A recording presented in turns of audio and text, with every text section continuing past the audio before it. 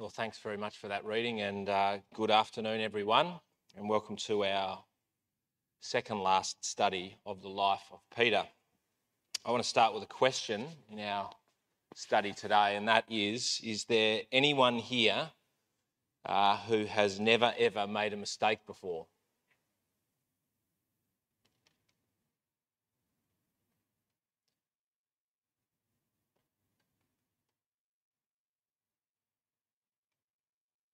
Just double checking. I thought maybe in Adelaide there might be one or two that had never made a mistake. Right. Of course, the answer to that question is no, isn't it? Because all of us make mistakes.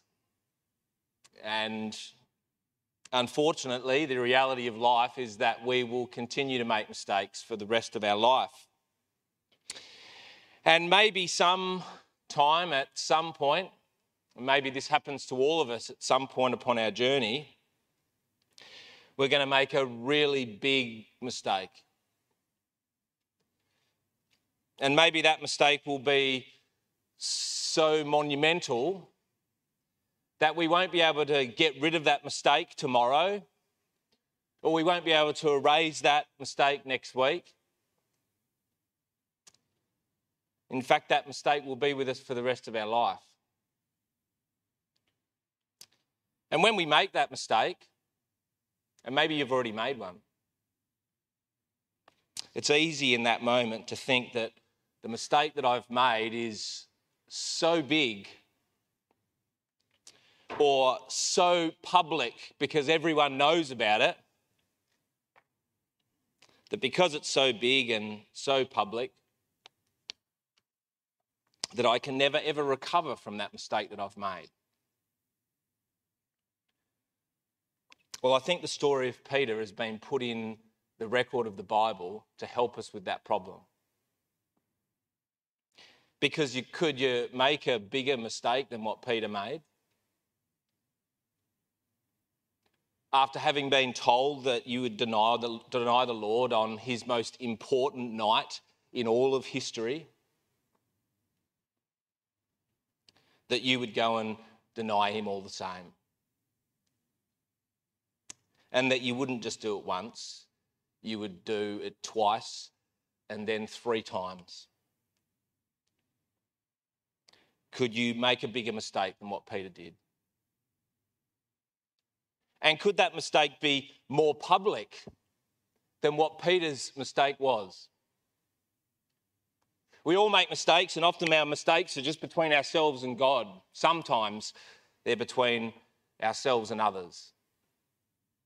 Peter's was printed on the pages of our Bible for everyone, for all time, to read about.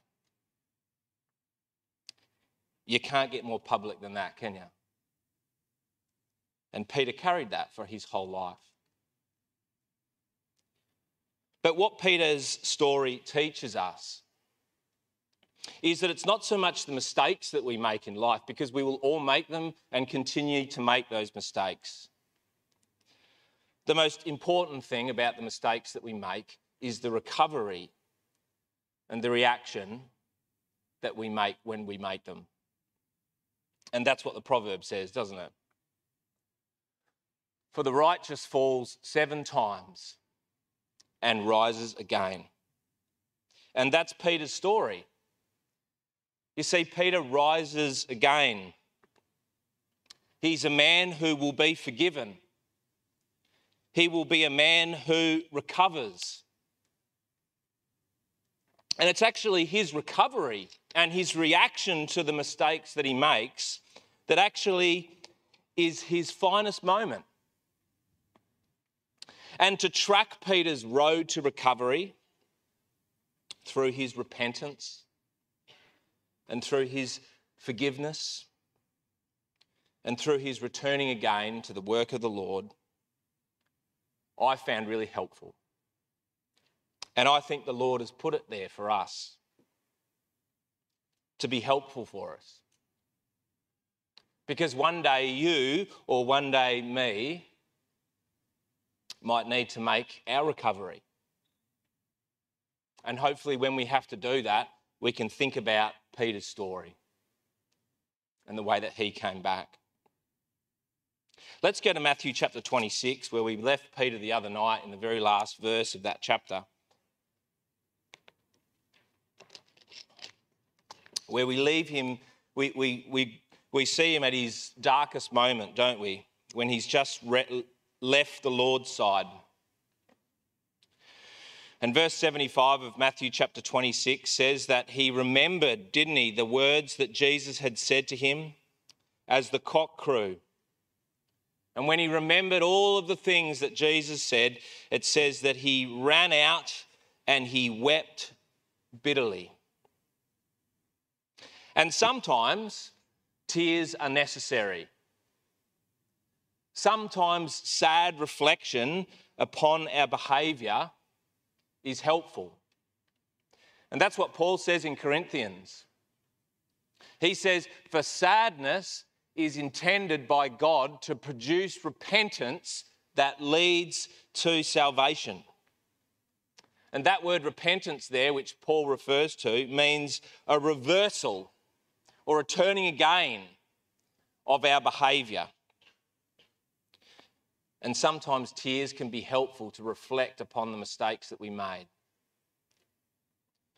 But Paul goes on also to say, when he talks about sadness, that it should only be for a season. We should not plummet down into the depths of depression forever because of the mistakes that we make, but we make a reflection in sadness on the mistakes that we've made for our God, and then we move on. And that's what Peter did. And what did he do next? Well, he had 3 days, didn't he, before the Lord would rise. And it says there in verse 75 that what Peter started to do was he remembered the words of Jesus. And that word remember means to run over or recollect or gnaw or chew upon the words that Jesus said. And that's what we do, isn't it, when we make mistakes, like when we do something wrong, even when we have a car accident or something happens, we go back over the events of that situation over and over and over again in our mind to see what went wrong and to see how things perhaps could have been different. And that's what Peter would have done for those 3 days. He would have gone over and over and over and over again in his mind the events of that night to try and work out what had happened and what had gone wrong. But you know beautifully what he did in doing that was he discovered that his Lord had left him some clues to think about. And Jesus had done this deliberately to help in his recovery. He thought about and went over in his mind all of the things that he probably didn't even realise the Lord said, but went over and over and over again in his mind what the Lord had actually said to him that night. And he thought about some things. And the Lord had left him some clues. The Lord said to Peter in John chapter 13, you will follow me afterwards. You're not ready yet, Peter, but afterwards you will be ready to follow me. And as Peter thought back upon those words, what did those words mean to him? But that Jesus saw for him a future. That he wasn't washing his hands of Peter, but there would be and could be an afterwards for Peter.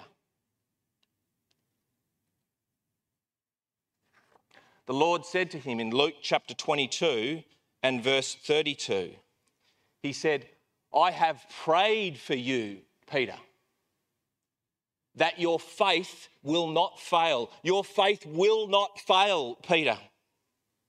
And when Peter thought upon the words that Jesus had said to him that night, what he saw was that the Lord saw in his failure not a complete collapse and removal and rejection of his faith, but lapses, stumbles,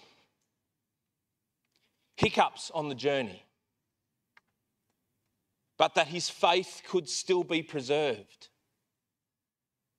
And when he thought about that, and when he thought about what he knew of his Lord, what he'd come to know over 3 years of that man, what did he think about? He saw a man who was loving, didn't he? He thought about that moment when he went walking on the water, when he bit off more than he could chew, and when he stumbled, and when he fell, and when his concentration got taken away from the Lord's eyes, and he started to drown. And he reached up to the Lord. Immediately, the hand was there. Because that's what his Lord was like. He was a compassionate man, full of love. And Peter would have been reassured by this. Jesus said, when you are converted, strengthen your brethren. And Peter would have gone over that word, wouldn't he? Converted. Trying to think about what that meant. And the word simply means, in the Greek, turn again. And the Lord was reaching forward into the future when he said that, to appeal to Peter that what Peter needed to do once he'd now reached the depths of these despair was to turn again, to get back up and continue his walk. You know, it's easy when you fall flat on your face and when you make such a grave mistake in your mind to isolate yourself, to remove yourself. And Peter could have been excused for thinking that, couldn't he? He might have thought, oh, I never want to see my brothers or sisters again because I'm so embarrassed. And it can be a natural feeling for us to isolate ourselves in times of trouble and mistakes. But the proverb says this: whoever isolates himself seeks his own desire. He breaks out against all sound judgment. Getting back up and returning again to the walk is essential for our recovery. And it was essentials for Peter. Because look what the Lord said to him. When you are converted, strengthen your brethren. I need you, Peter, to get up because I've got a very specific purpose for you to do. You need to get up and strengthen your brethren. Because you know what? Peter wasn't the only one that night that had fallen flat on his face. Every single one of the disciples had forsook the Lord and run out and pretended that they never knew him. And Jesus said, I need you, Peter, to get up and help your brothers. And didn't Peter have the perfect set of skills now for what he'd gone through? To be able to say, I understand what you're going through. I understand that you've forsaken your Lord. Look what I did. And there was no better man placed, was there? To reach his hand out with compassion to his brothers and work together to come back to the Lord. Jesus said the shepherd and the sheep will be scattered.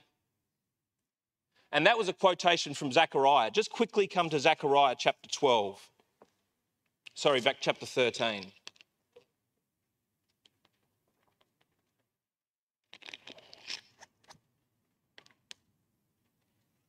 And Zechariah chapter 13, where the Lord quoted this from, is about a prophecy about Israel when they would be scattered.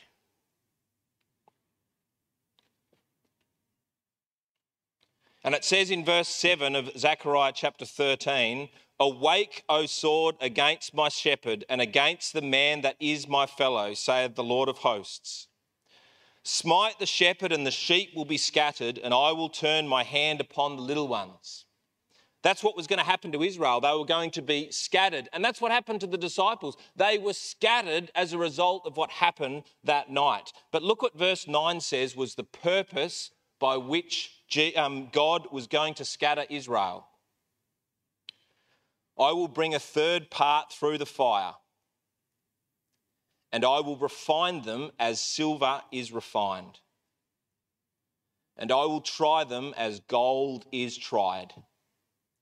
And they shall call upon my name, and I will hear them, and I will say, it is my people, and they shall say, the Lord is my God. And what that verse is telling us is that the reason why God was going to scatter Israel was not to crush them or destroy them, but to refine them and to make them better. And that's what Jesus was doing for Peter. And Peter came to understand that later. He said this in 1 Peter chapter 1.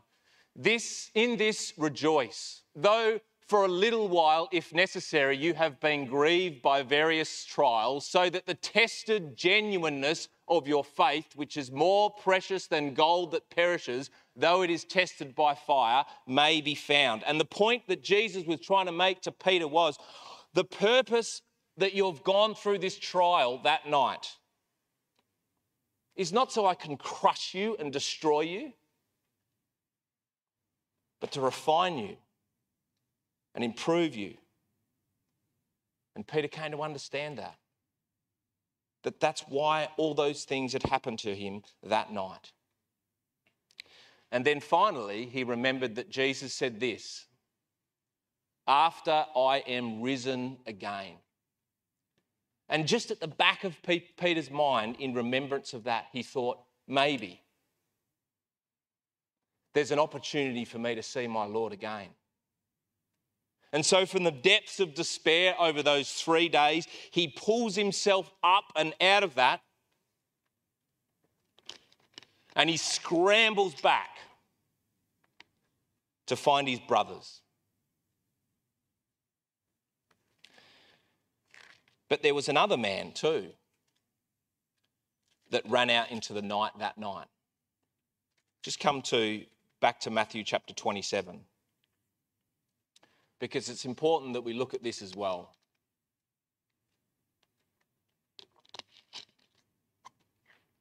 There were two men that ran out into the night,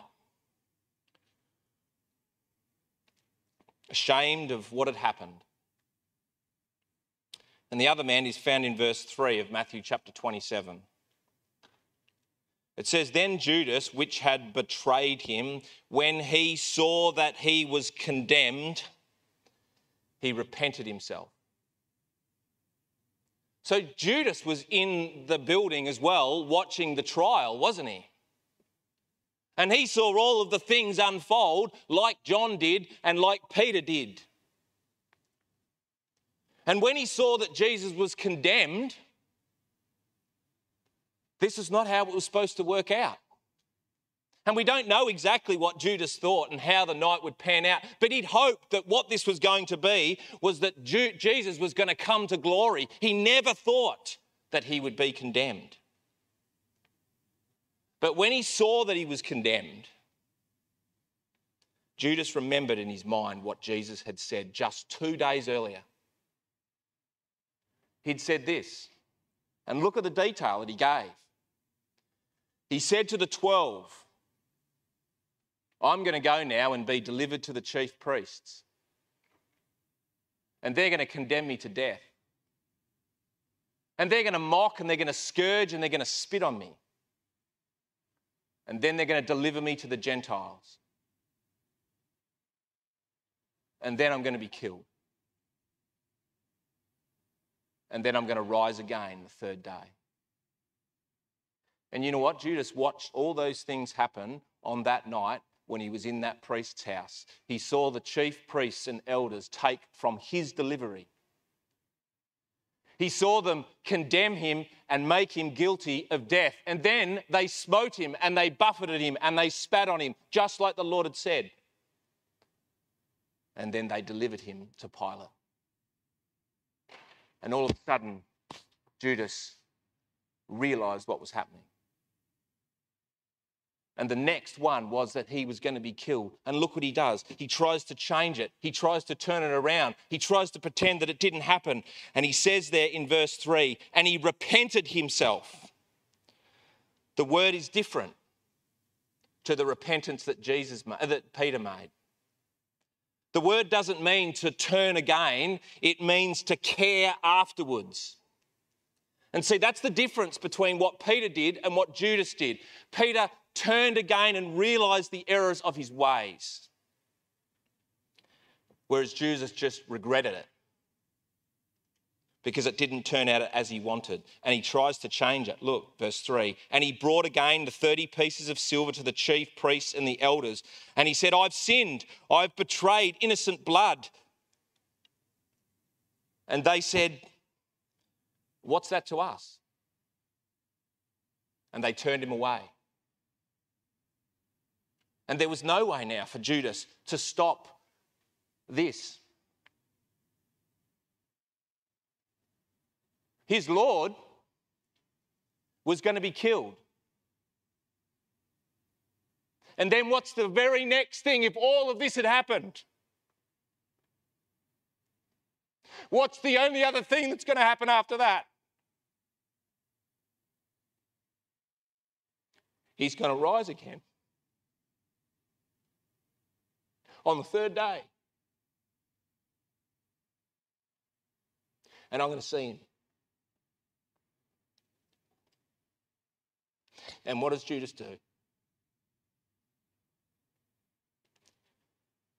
Well, verse 5 says this. And he cast down the pieces of silver in the temple, and he departed. And he went and hanged himself. Why did Judas do that? Why was he so afraid to go and meet and see his Lord again?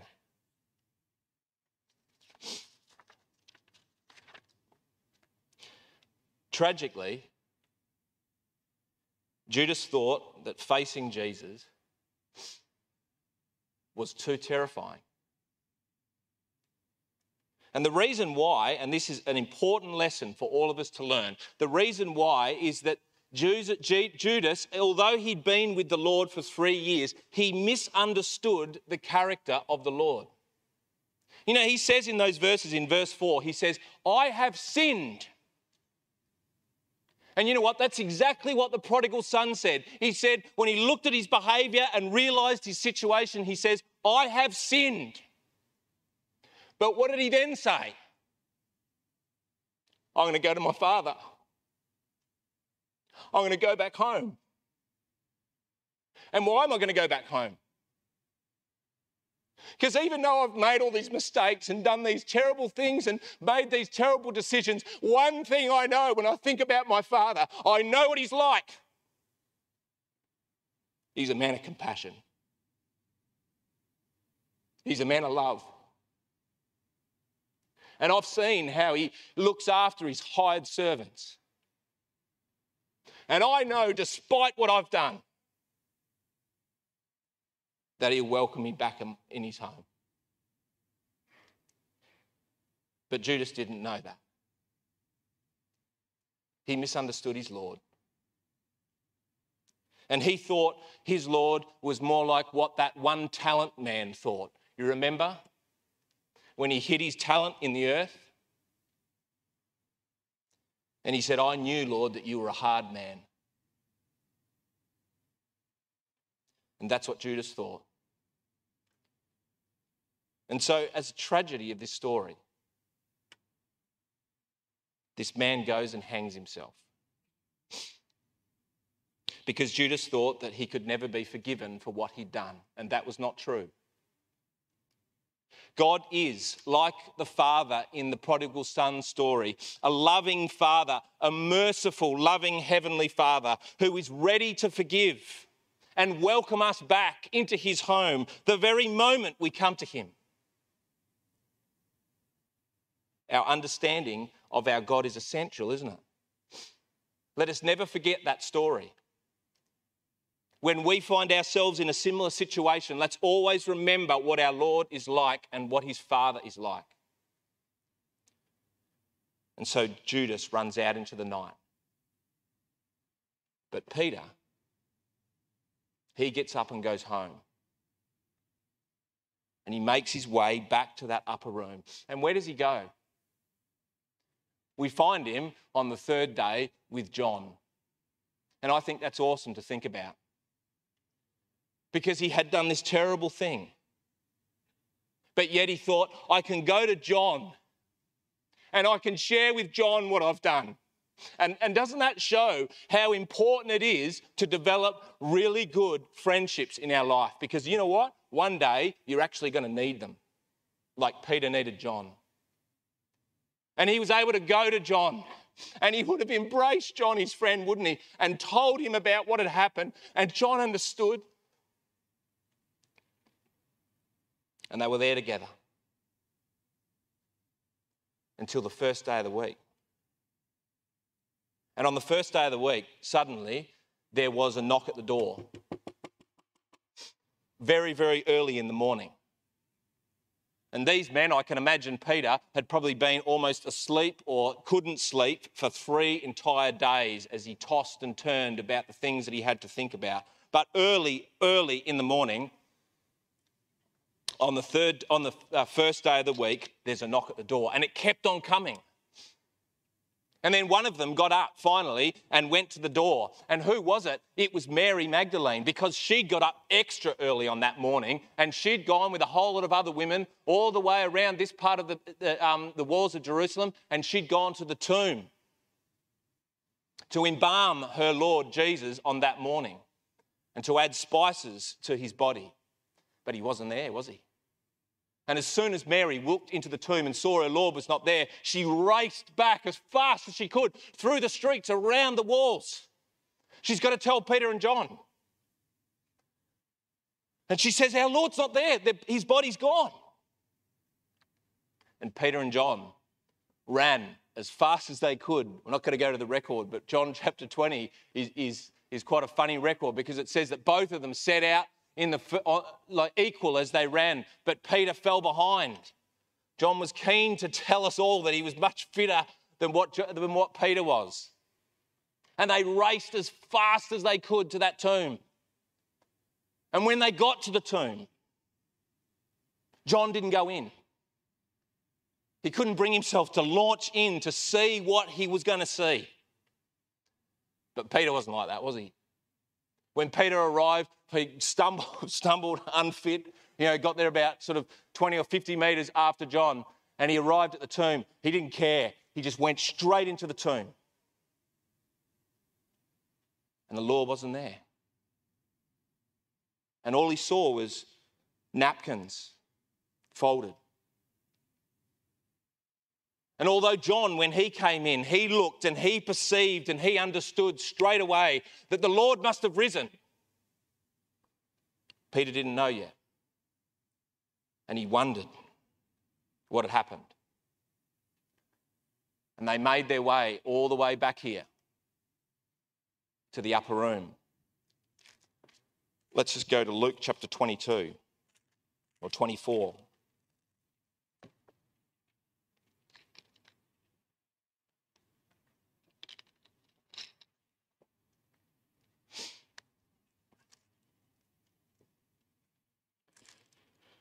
When they arrived back to the upper room, Mary had stayed behind. And it was then that Mary was the first to witness her Lord alive again. And then after her, some of the other women saw the Lord alive as well. And they raced back to the upper room to tell the rest of the disciples and Peter and John about what had happened. And the record is in verse 10 of Luke chapter 24. And it was Mary Magdalene and Joanna and Mary the mother of James and the other women that were with them, which told these things unto the apostles. And by this point, some of them told them that I have seen the Lord. And verse 11, they said, and their words seemed to them as idols' tales, and they believed them not. And the disciples just couldn't even believe what the women were talking about. But Peter was listening very carefully. And they said something to him that the Lord had specifically told those women. And it pricked up Peter's ears. The angels had told the women this: go, tell his disciples what you've seen. And tell Peter specifically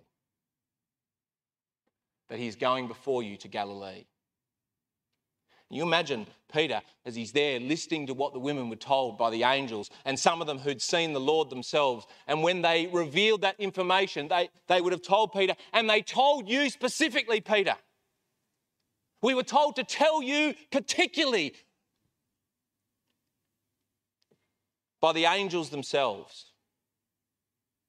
And I imagine when Peter heard that information, he would have run back to the tomb, especially after he'd heard that the Lord had been seen of some of them. And perhaps verse 12 is the second time that he returned to that tomb. Then Peter arose again and he ran unto the sepulchre, and stooping down he beheld again the linen clothes that laid by themselves, and he departed, wondering in himself at that which had come to pass. And the record tells us that it was around about this moment, and we don't know the details specifically, but it was perhaps some time when Peter was looking around the tomb or looking around the garden, that the record says that the Lord appeared to Simon as well. And Jesus designed it that way, didn't he? That he would come and meet this man after all that had happened that night. And you know what? We don't know anything about that encounter. We don't know anything that was said. We don't know anything of the conversation. But isn't that beautiful that we don't? Because isn't that what the Lord said? When a brother does something against you, when he trespasses against you, when he denies you, when he sins against you, go to him alone. And just talk about it alone with him. You and him. And that's what the Lord did with Peter. Just turn to Matthew chapter 18, where Jesus talks about that advice.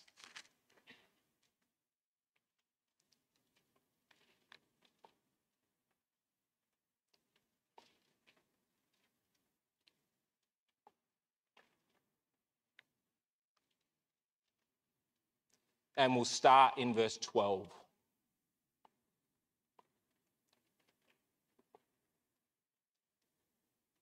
How think you, said the Lord,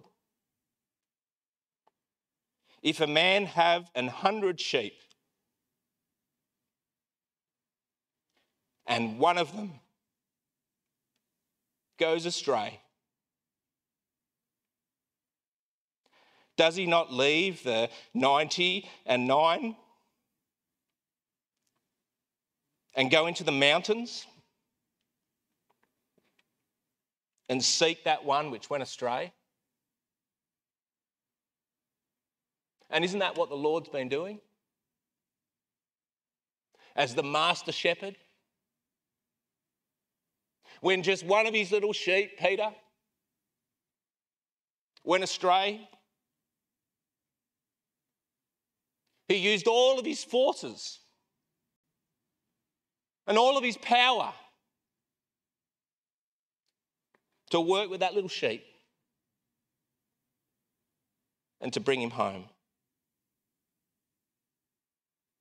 And if so be that he finds it, Verily I say unto you, he rejoices more of that sheep than of the 99 which would have gone astray. Even so it is not the will of your Father, which is in heaven, that one of these little ones should perish. Moreover, if your brother trespasses against you, go and tell him his fault between you and him alone. And if he shall hear you, you've gained your brother. And that's what the Lord did beautifully with Peter. He gained him. He brought him back with all the skill of a shepherd. He brought that little sheep home. And I think that's a beautiful exhortation for all of us. I found it very powerful for myself. Because you know what? At some stage, at some time in life, maybe off into the future, or maybe it's right now,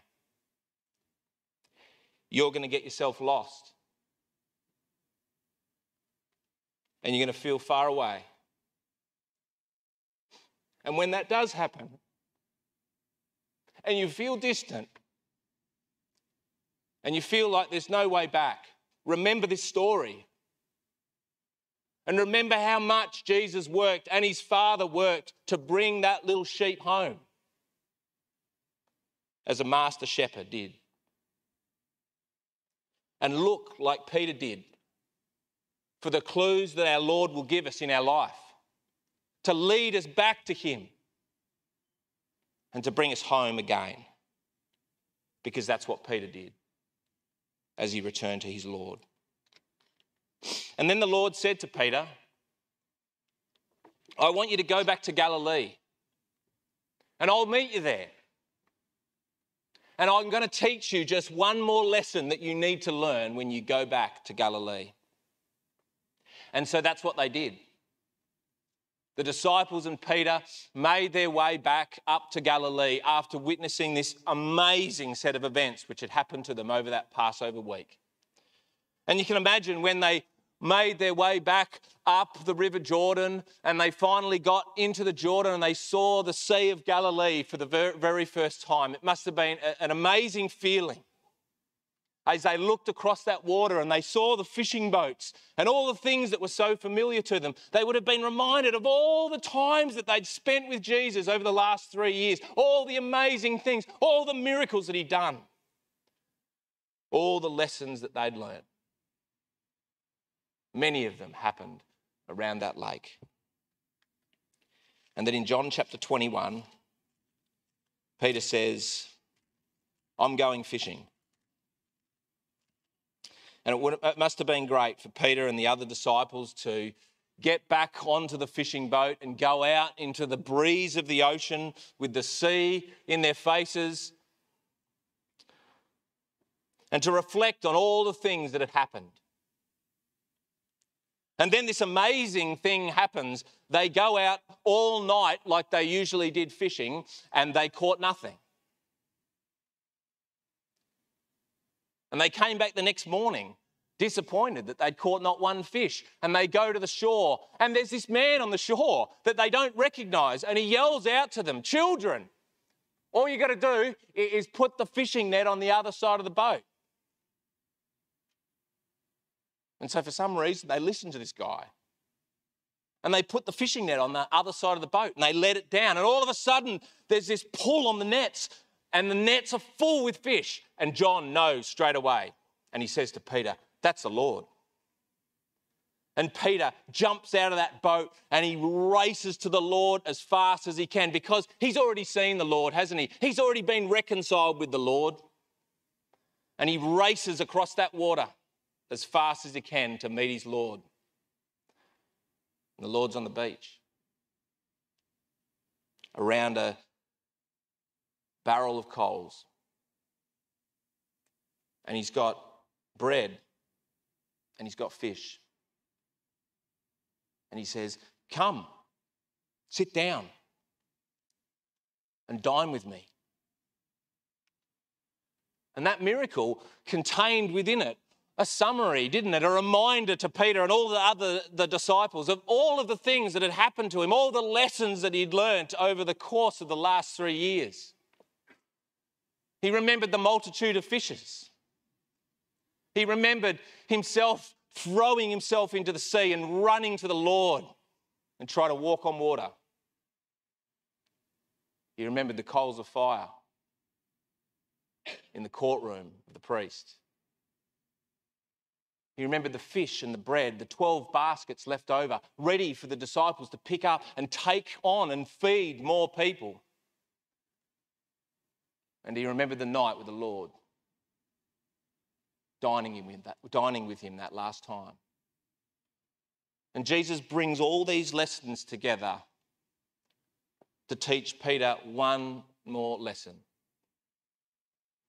And he says to Peter in verse 14, "This is now the third time that Jesus showed himself to his disciples after he was risen from the dead." This was the third time that Peter had seen the Lord. And the lessons in Peter's life had always come in threes, hadn't they? There'd been 3 callings, and there'd been 3 warnings, and there'd been 3 denials. And now the Lord will push upon Peter 3 calls to service now. And so he says to Peter in verse 15, "So when they had dined, after they'd eaten their fish, he said to Simon Peter, 'Simon, son of Jonah.'" And he'd used that expression, hadn't he? Right when he first met him, "Simon, son of Jonah." And he takes him all the way back to the start. "Lovest thou me?" Now, if you haven't coloured in the 2 types of love that are used in these 3 verses, it's worth colouring in, right? There's 2 different words for love in the Greek. There's agape, which is these 2 mentioned here in the yellow. And that love is the strongest love that can be expressed in the Greek. It means a self-sacrificing love, someone even prepared to give their life for another. And then the other love in blue is phileo, which is a friendly, affectionate love. And Jesus asks Peter, "Simon, son of Jonah, do you love me more than these?" And who were the these that he was referring to but the other disciples? "Do you, Peter, love me more than these other disciples?" Because you can remember when Peter had just a few weeks earlier professed that he loved the Lord more than anyone else, even the other disciples. And Jesus reminds him of that night. But Peter's different now. And Peter says, "Yes, Lord. You know that I love you. You know, Lord, that I have an affection for you. But I'm not prepared now to say that I'm loving you and I'm going to give my life for you because I've seen what I'm like. But I do have an affection for you, Lord. And you know that." Now, I don't think what the Lord here is doing in these 3 questions that he asked Peter, I don't think he's trying to rub in that night to him and say, "See, Peter, right, I know I've forgiven you, but I want you to watch and look at it again." There was an important lesson which Peter had missed that night in the upper room, which he needed to now bring his attention back to because it was a lesson that was essential. And so he draws Peter's attention back to that night when he'd made that great statement. Let's just quickly come back to John chapter 13. You remember when Jesus was trying to teach the disciples in those precious moments that he had, that Peter kept interrupting him because he didn't understand. And he missed one of the most important verses in all of the scripture in his interruptions. And that comes in verse 34 of John chapter 13.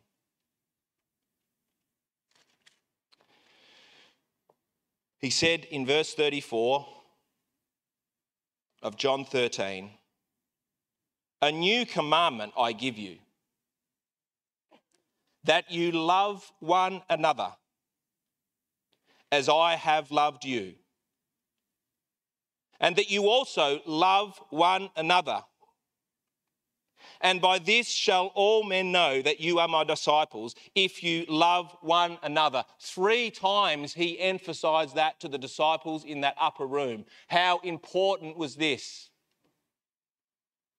The new commandment, which will eclipse all of the old commandments before them, is to love one another. To love one another. To love one another, Peter. And what did Peter think at that point when Jesus had told him that the first time? What did he think that love meant? Well, Peter thought, didn't he, that showing love to his Lord in that moment in the upper room was to do some amazing heroic act above anyone else and what they were doing, to prove that he loved the Lord. That's how I'm going to show you that I love you. And Jesus says, that's not love.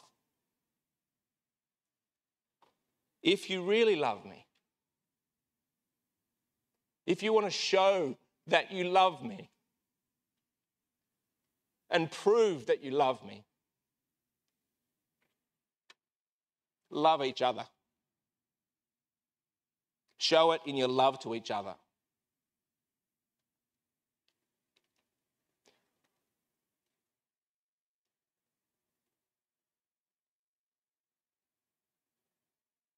As I have loved you. And hadn't Peter been given a first-class lesson in how the Lord loves? He'd shown him what love means. He'd shown him how to look after people. He'd shown him how to love. And Jesus says, this is it here. This is the final lesson, Peter. This is the defining principle of discipleship. This is where it's all leading. He says, this is how people will know that you are my disciples. One principle above all else. The defining characteristic of your discipleship, Peter, is going to be love. And that's where all my training and all my leading has been trying to lead you to, is love. And that's where the Lord's trying to lead all of us, to love. And Paul talked about love, didn't he, in 1 Corinthians 13, and he said, if you might have all other things. You might have amazing knowledge or faith that could move mountains. But if you don't have love, then I am nothing. And so Jesus teaches, as the final lesson 3 times, he teaches Peter how to love. Simon, son of Jonah, do you love me more than these? Yes, Lord, you know that I love you. If you love me, Peter,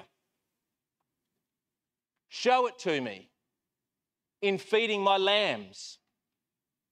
And that lamb is like a little lamb. And what Jesus was saying to Peter was, I need you to demonstrate your love for me by going to those who have never heard about the truth before, who are lost out there in the world. And if you truly love me, Peter, you will show your love by sharing my message with them. And that's a challenge for us as well, isn't it? To show our love for the Lord by teaching and showing others. That's real love. And then he says, Simon, son of Jonah, do you love me? Yes, Lord, you know that I love me. Then tend my sheep. And that's a different expression. Tend means to shepherd. And the sheep there is not a little sheep, he's an older sheep. And Jesus was saying to Peter, Peter, if you love me and you want to show that you love me, and that you've learnt all the things which I've tried to teach you, then be a shepherd in the meeting. Look out for people in the meeting. Like I looked out for you. And if you see someone going astray, or if you see someone in trouble, shepherd that sheep, Peter. And look after that sheep. That's what the Lord was challenging Peter to do. And he challenges us to do the same likewise. If we love our Lord, it'll drive us to look after those in our meeting, to care for them, to shepherd them, to love them. And then finally, the third time, Jesus says to Simon, Simon, son of Jonah, do you love me? And you'll notice that this time he doesn't use that self-sacrificial agape love, but he says to Peter, do you, Peter, even love me with a friendly affection? And why did Jesus do that this time, the third time, but to challenge Peter and to drive that man into action and to test him one last time? Because you can imagine, couldn't you, if Jesus had asked Peter that question in the upper room, what would he have done? He would have argued with the Lord and said, of course I love you, Lord. I'll prove my love to you. But what does Peter say? Peter was grieved. He reflected. And he thought about that night and how he said that he would give his loyalty. But he wasn't ready. But he says to the Lord, Lord, you know everything. You know that I love you. And I'm prepared to trust in your judgment from this point on. You see, Peter here now is a changed man, isn't he? He's a humble man. No longer is he superior to others. No longer is he overconfident about his ability in his own self. But there's a confidence in this man in the judgment of his Lord and not his own judgment. You see, the tough lessons that were inflicted upon Peter that night had been learnt. And Peter was now ready. And did you notice what the record calls him? It calls him Peter. And never again is he called Simon. Because his training is complete. He's now ready to lead. Because true leadership is not about arrogance. It's not about pushing yourself above other people. It's not about self-confidence. It's not about saying, you can't do it, but I can. True leadership has always been for God, has always been for God's leaders about humility and about service and about love. And Peter now had learnt those lessons. And he was ready to lead. 3 lessons that Peter learnt over the course of those couple of weeks. 1 was the enormous power in forgiveness. And he would never forget that for the rest of his life. He was a man for the rest of his life who was full of compassion for others because what had been done for him. He learnt the lesson about turning again, and that's a lesson we all need to learn and never forget that the Lord wants us to turn again, and we might have to do that in our life over and over and over again sometimes, just like the proverb said. The righteous man rises again 7 times, and then 70 times 7 if need be. And finally, love is the end point that we're all aiming at. That's where all our discipleship is leading. That is the defining principle that defines what discipleship is. Love.